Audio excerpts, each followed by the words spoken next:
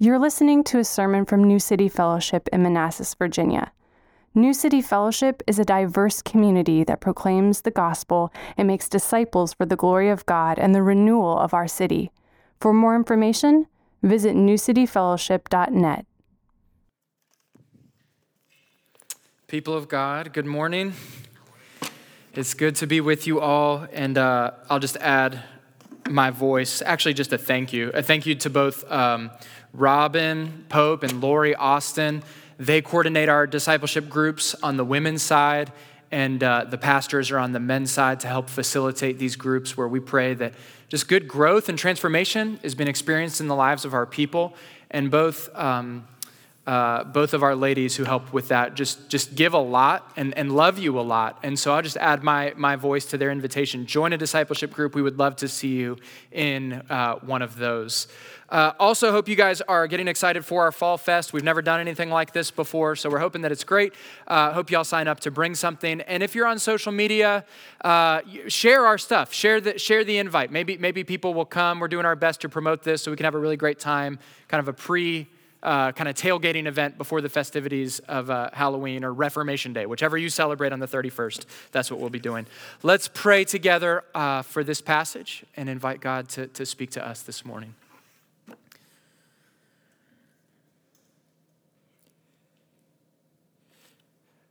Holy Spirit, we invite you into now the exposition and the application of your word. We pray, God, that as we understand what was taking place with this festival, that it will give us a framework for our own lives as followers of Jesus.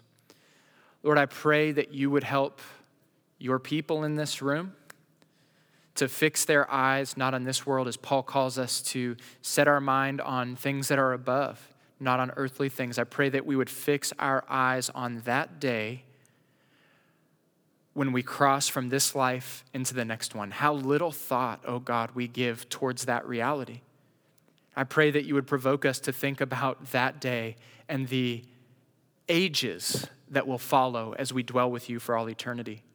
And for those in this gathering that are not walking with you, that have not received Christ as Savior, I pray for them as well that they too might consider that day where they will cross from this life into your throne room, into the judgment seat, and where they will have to give an accounting for their lives in your world.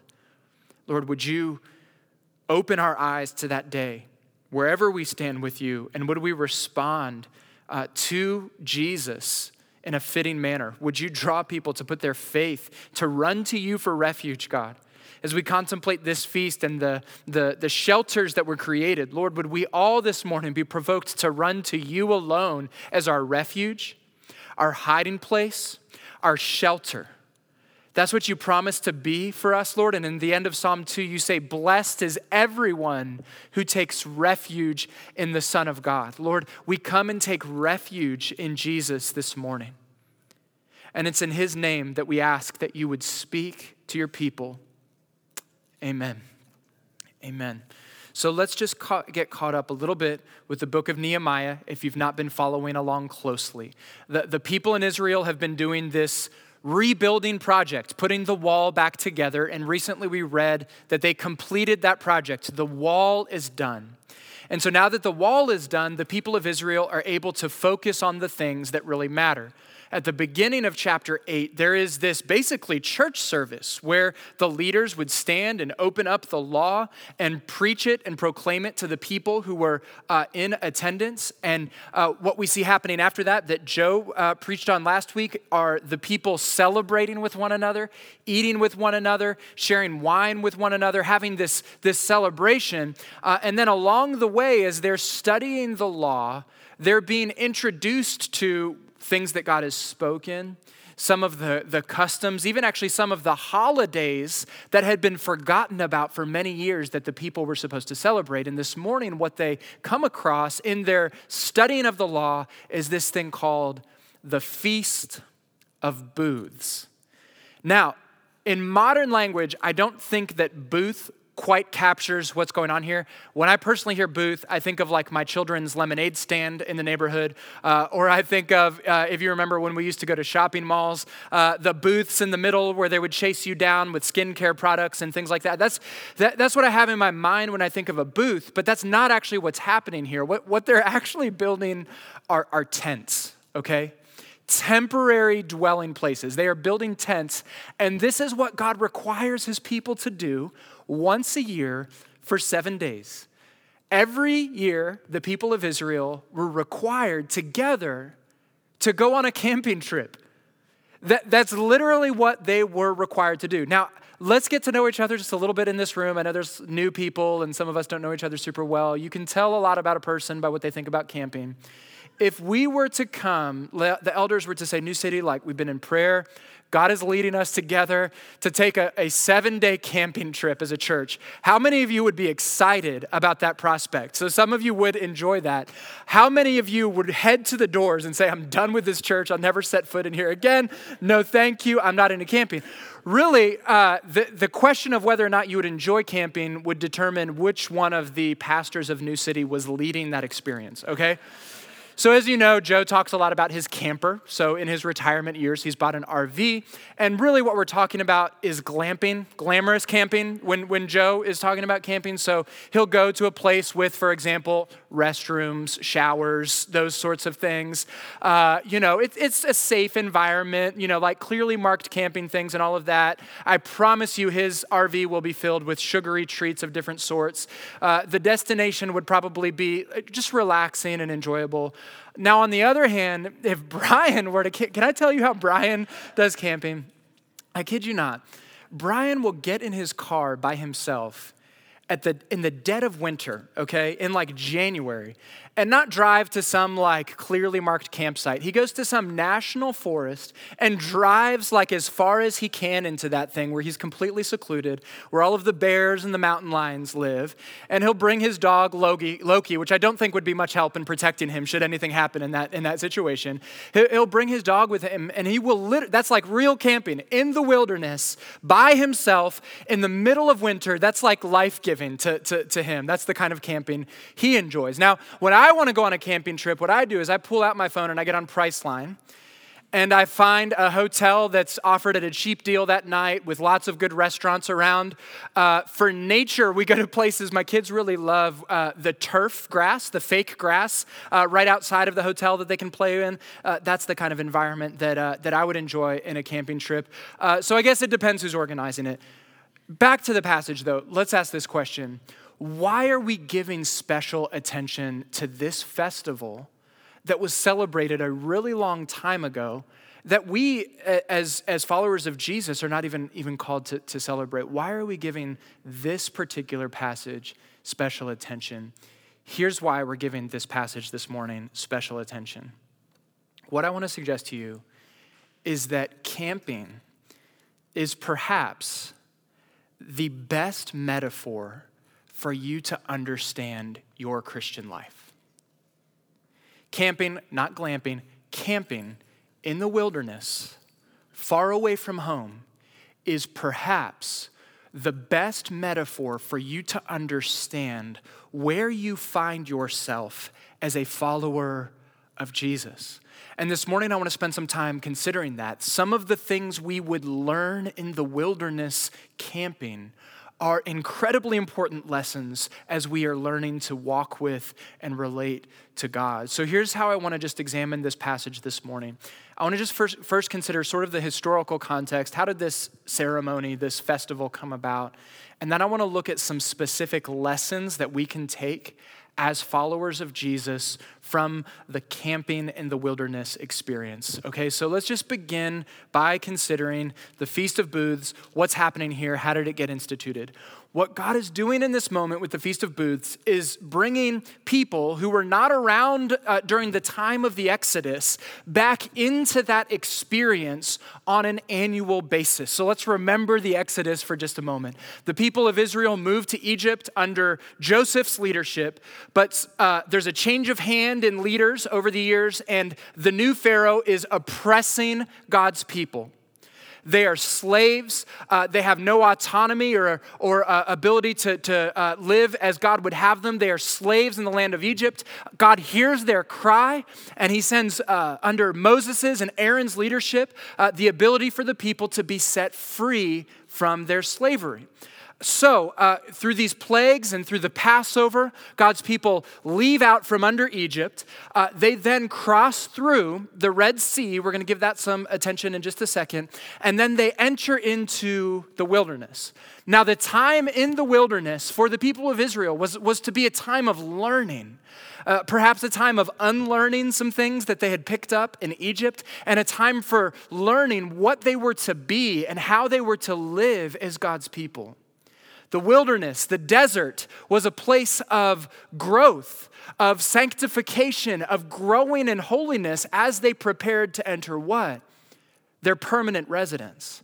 The promised land, the place that God had promised where they would dwell, this land plentiful, that's where they were headed, but in the wilderness is where they were to spend. It should have just been a few weeks, but they were slow learners. And so we learned that they spent 40 long years in the wilderness learning and becoming the people that God had intended them to be before they were able to enter into the promised land.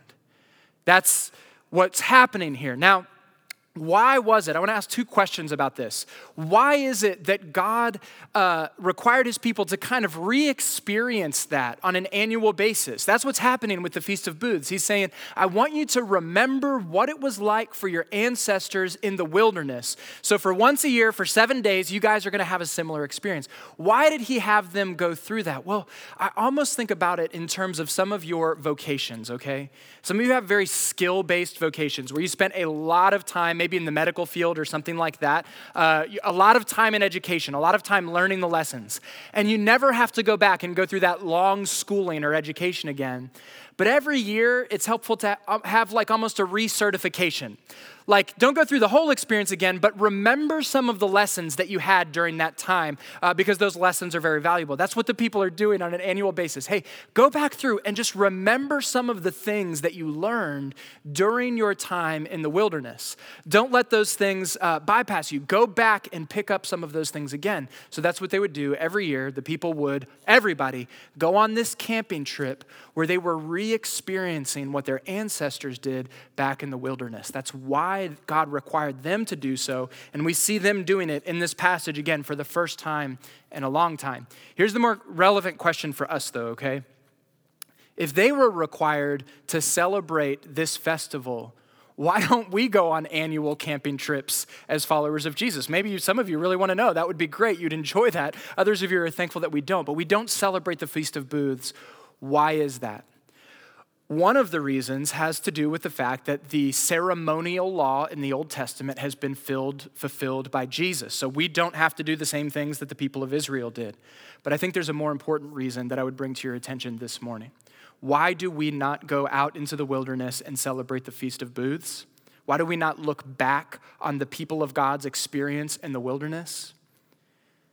Because, brothers and sisters, we don't look back on Israel's wandering in the wilderness because we are in a wilderness wandering of our own.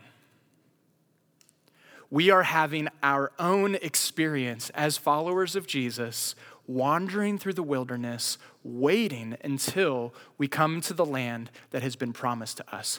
Where do you place yourself in comparison to Israel and their story? Because we have a very similar one. On the one hand, Israel began, as we talked about this morning, in Egypt, under slavery, unable to do anything about it. But they were set free through the blood of the Lamb and the Passover. They were brought out of that. Well, we recognize as followers of Jesus, we've been set free from slavery to sin and Satan by the blood of Jesus. We are set free. And we have been promised an eternal dwelling place, a permanent home, a place in which everything that we desire as human beings exists, where we flourish, where we walk unhindered with God. But we're not yet there, are we? And think about the experience at the Red Sea. This is just a relevant, just side point about your baptism. When the people came up to the Red Sea, they began talking about how this was, you brought us here, God, because there were no graves in Egypt. In other words, they were looking at that Red Sea and thinking about it in terms of a grave. But God caused them to walk through that grave unharmed while their enemies were to come under it. Do you know what our watery grave is that we've walked into as followers of Jesus? Baptism. Baptism is your grave of water that you have been brought through and set free from slavery to sin. But notice that God doesn't just, I wish he did, but he doesn't take us from baptism and just like beam us up right into heaven, does he? No, we are in a wandering through the wilderness of our own. That is the season that we are in as followers of Jesus. And that's why we have a lot to learn from what Israel experienced in their own wilderness wandering. So, that's the ceremony. That's what's happening here. Let's then shift our attention. What are some of the lessons that the people learned in their experience wandering through the wilderness? I got 4 things that I want to focus on from this passage that I think are important for us to grasp that the people of Israel and we similarly have to learn from our time in the wilderness. Number 1, what do we learn during our time camping, if you will? Number 1, we learn to follow God's leadership. Think back to the people of Israel. They come through the Red Sea, they're in the wilderness. Now, there are different types of camping, and those different types of camping will determine kind of how much you need a guide through that. So if you just go to like an RV park, you'll be fine on your own, I'm sure. You'll find your camping space, that kind of thing. If you go camping somewhere like the Serengeti or some very dangerous mountain range, you had better hope there's a guide there that's able to walk you through the dangers of that experience as you are in this time in the wilderness. Well, when the people of Israel left Egypt, they were not in like friendly territory. They're in the desert. And they need a guide to show them the way. And so we read about in the story of Exodus, the pillar of cloud by day, or the cloud by day and the pillar of fire by night that led the people directionally. But God's people didn't just have to learn how to follow God in their specific location. They had to learn to follow God from his word. God gave them his word through Moses down the mountain. And during their time in the wilderness, they had to come under that word and learn to follow God's leadership by what he had spoken. And that's what we see happening in this passage. First of all, back at the beginning of the passage, the reason they celebrate this festival in the very first place is because they were studying God's word. On the second day, the heads of fathers' houses of all the people with the priests and the Levites came together to Ezra, the scribe, in order to study the words of the law. That's how this whole thing begins. The people saying, we want to know what God has to say. And they go to Ezra, the scribe, to learn about it. And then the same thing is happening here down at the end. As they are going through this experience on their camping trip, in verse 18 it says, and day by day, capture that phrase, it's important. Day by day, from the first day to the last day, he read from the book of the law.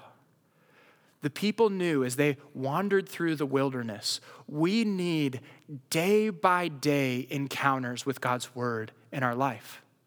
We cannot make it through this thing on our own. We are not wise enough. We are not smart enough to figure this out on our own. We need God's instruction to lead and guide us. So it is with us in our journey towards the promised land.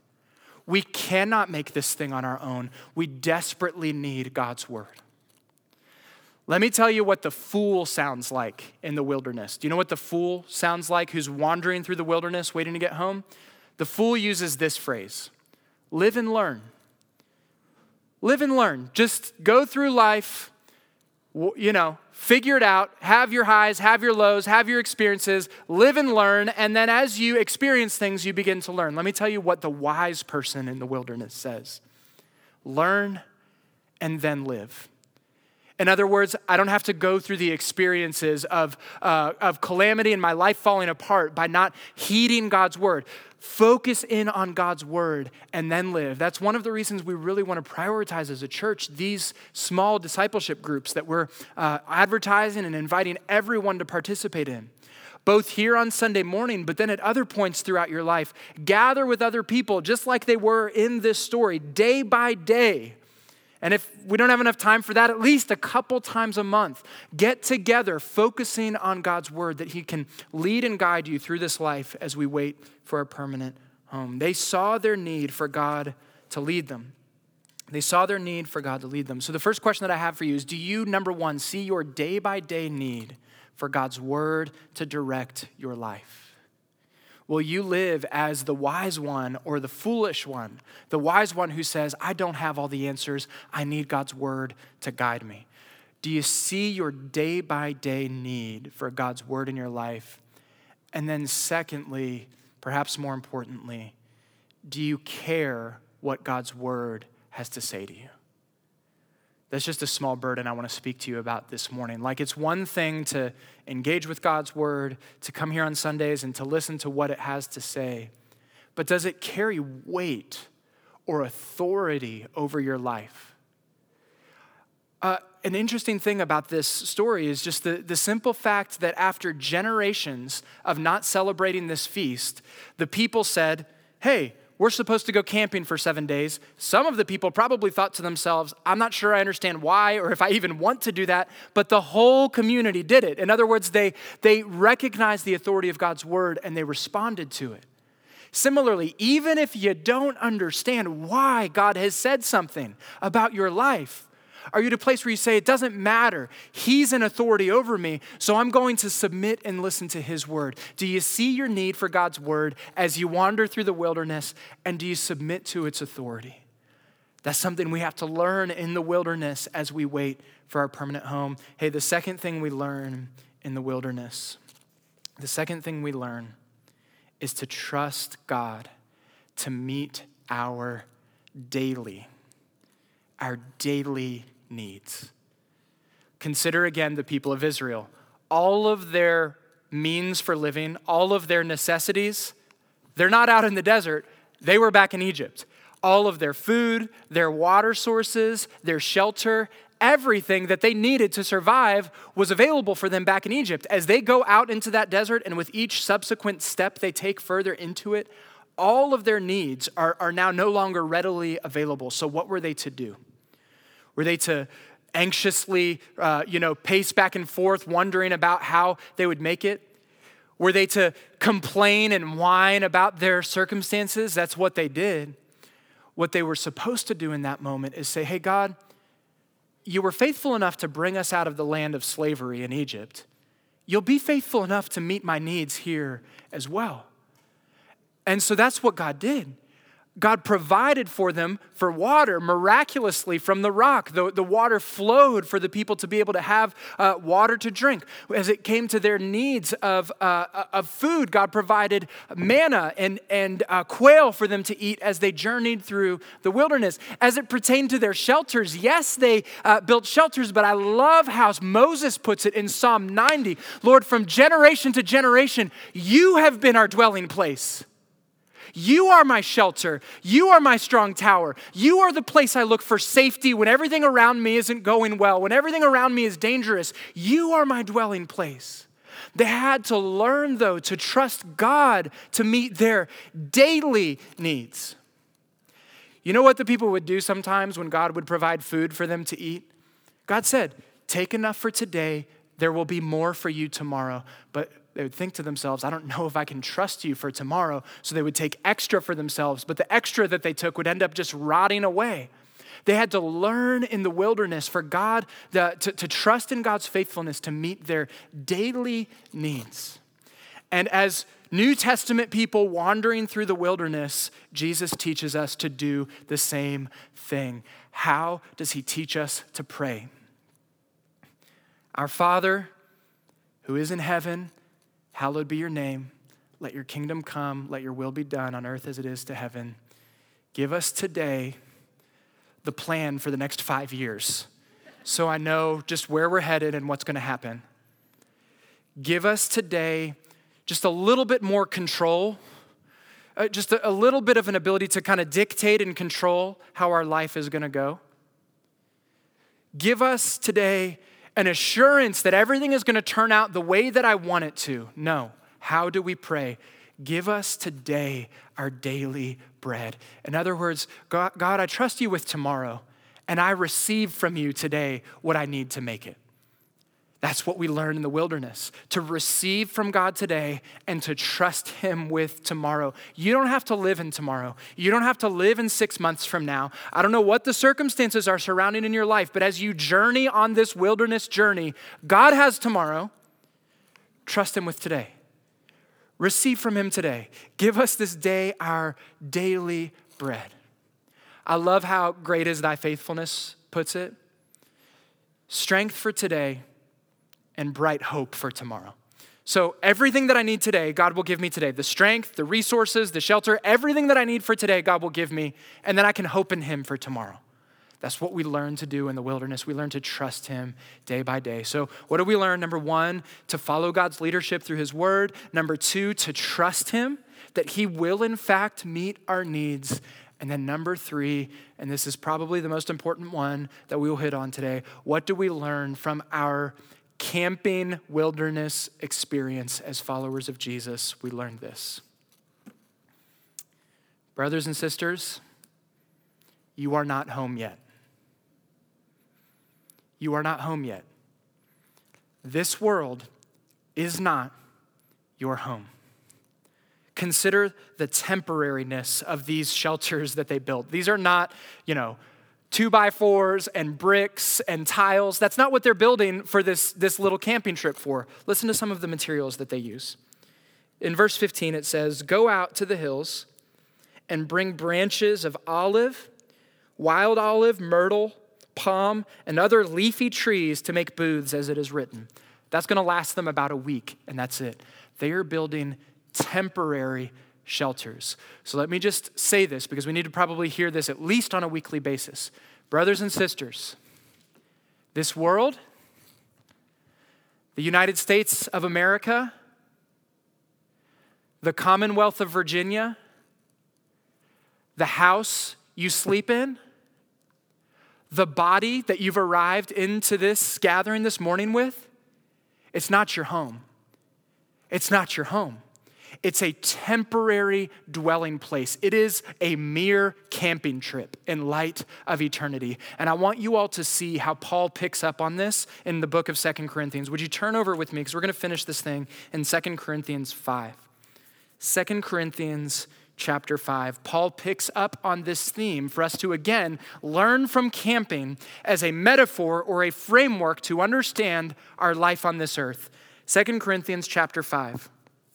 For we know, verse 1, for we know that if the tent, that is our earthly home, is destroyed, we have a building from God, a house not made with hands, eternal in the heavens. So let's look at some contrasts here between where we are now and what God is doing for us. Number one, right now we live in a tent, and that's contrasted with a building. So as permanent as your house or as young and vibrant as your body feels or doesn't feel, it's temporary. It's all temporary, but there is coming, Paul says, a building that we have from God. A permanent structure that we're waiting for that is being given to us by God. And then look at this other contrast. There is that which is our earthly home, which is destroyed. In other words, it's not permanent, it's temporary. Our earthly home is destroyed, but it says at the end of verse 1, a house not made with hands, eternal in the heavens. That's where we're headed. Right now, we're just camping in the wilderness. So the question that we have to ask ourselves is this: what should we do recognizing that this is not our home and we are merely on a temporary camping trip in this life? Should we put the majority of our attention to finding the best possible camping site with the best circumstances and the best possible tent that's as homey as possible and as comfortable as possible? Is that what we're called to do in this life? No, let's read what we're called to do in the next verse, in verse 2. First, describing our tent, our temporary home, verse 2 says this: for in this tent we groan and we long to put on our heavenly dwelling. The whole point of your camping trip, can I tell you what it is to make you long for home, to make you long for home. Let me share a couple of my camping experiences with you just briefly. I've been on in my life, in my experience of camping, some lame camping trips. Like when I was a teenager, I was a Boy Scout. So at times we would just go somewhere local, like Haymarket to a little field, because we needed to learn how to build a fire or how to put the tent poles through the tent so that we could perhaps go and have greater experiences of camping. Like is lame, is boring, not very exciting. I've also been on some incredible camping trips. I was a part of an internship where one we went to was in Big Bend, Texas. So that's right on the Rio Grande River, right up against Mexico. Beautiful mountain range. There are sunrises and sunsets that I saw on that camping trip that will take your breath away. Absolutely beautiful. It was an incredible experience. I also was able to go to Estes Park, Colorado, right there in the middle of the Rockies, camp, climb up on 14,000-foot mountains, and look out on mountain ranges that absolutely make you lose yourself with their size and their grandeur. Incredible experiences. But can I tell you something about even these incredible experiences of camping? After a couple days of it, do you know what I found myself saying? I just want to go home. Many of the struggles and the difficulties that you face in your life have intentionally been put there by a good God for you to be able to say, I just want to go home. I just want to go home. This is not my resting place. This is not my eternal dwelling place. I am merely here passing through. So let me just apply this then to a couple places. I want us to apply this longing to go home to our lives individually, and I want us to apply it to our lives corporately as a church. Recognizing that this is not our permanent home will help us, I think, just have a framework to deal with the struggles that we have in our life. Listen to me. I know there are people in this gathering, and your body is failing. This tent of yours is not what it once was. There are others of you that it's not so much your body, but the circumstances of your life feel impossible. They feel impossible. There are others of you that have been facing a sin struggle that you are just so sick of, and you've prayed and you've longed and you've asked for God to change this in you, and you've seen some growth at different points, but you're still struggling. You're still battling. Why? What is all of that for? Part of it at least exists to prepare you for your permanent home, eternity. Look, if you still have the book of 2 Corinthians open, to chapter 4. Paul says this about the struggles and the pain we experience in this life. He says, for this light and momentary affliction. Hey, can I tell you that whatever struggle you're in right now is momentary? It may feel lifelong, it's momentary.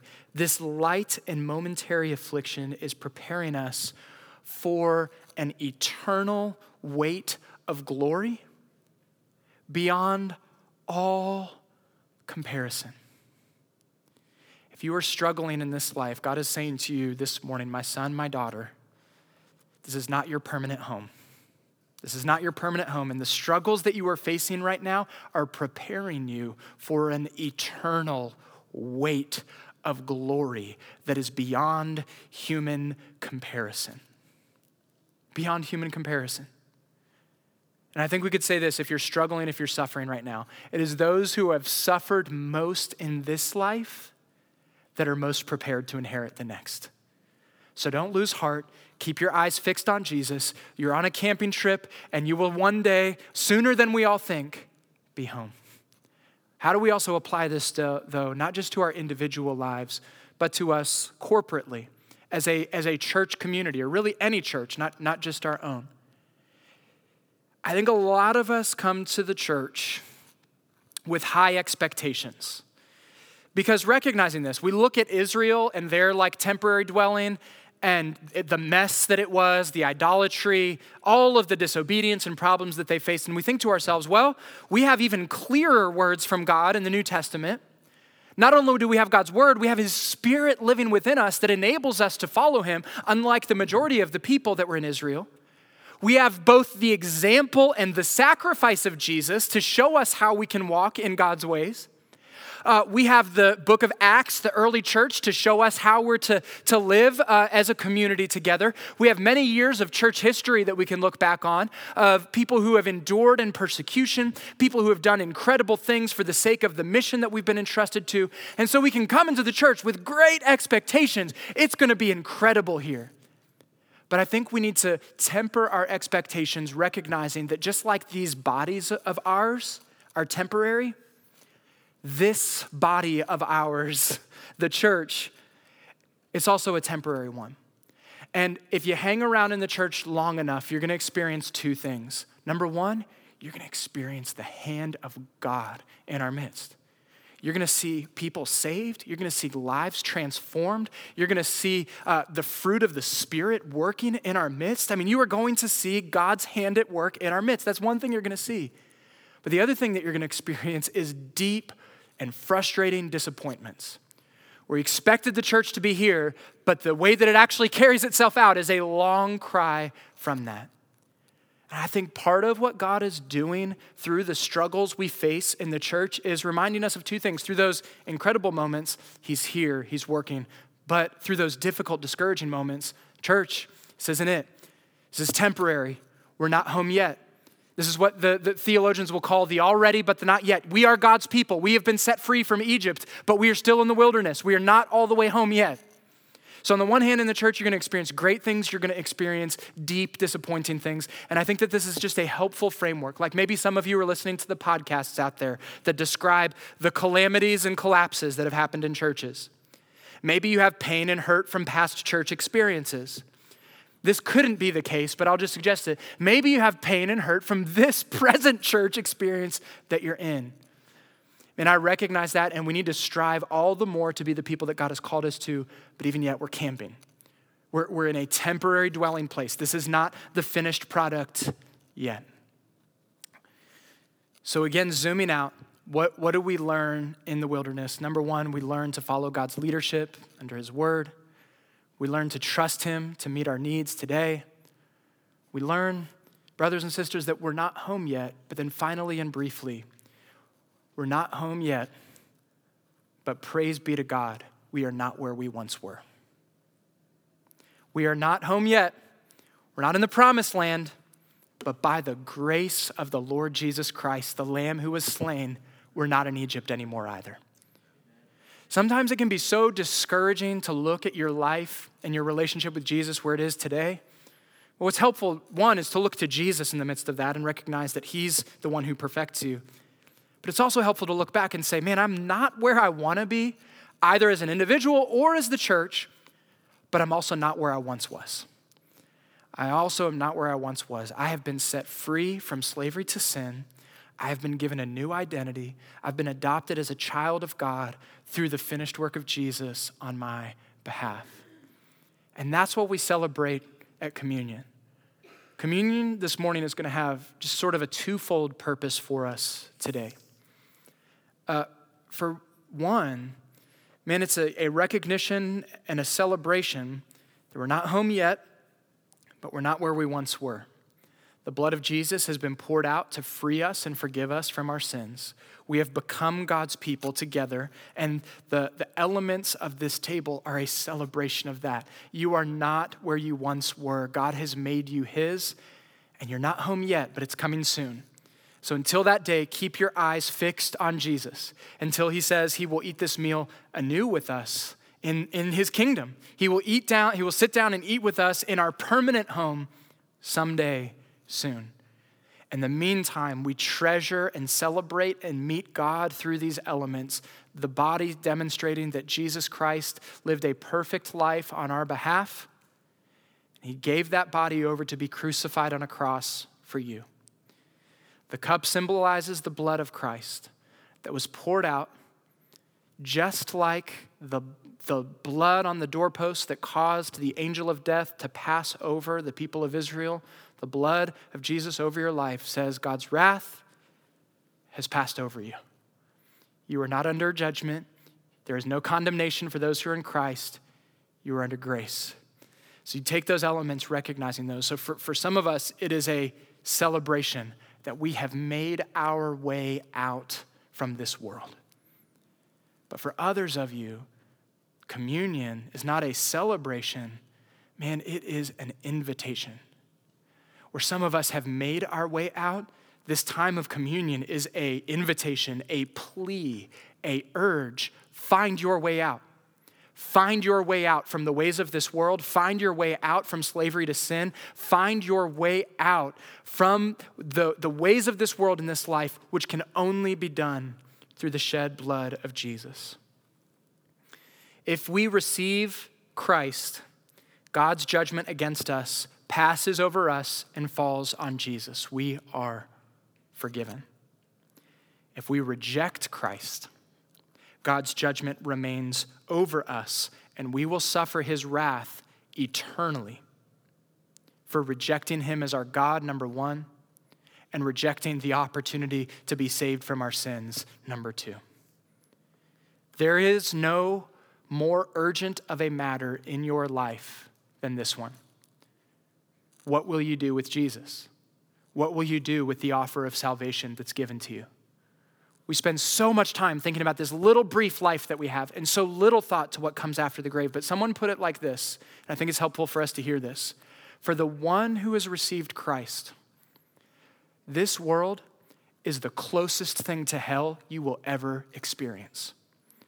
To the one who rejects Christ, this life is the closest thing to heaven you will ever experience.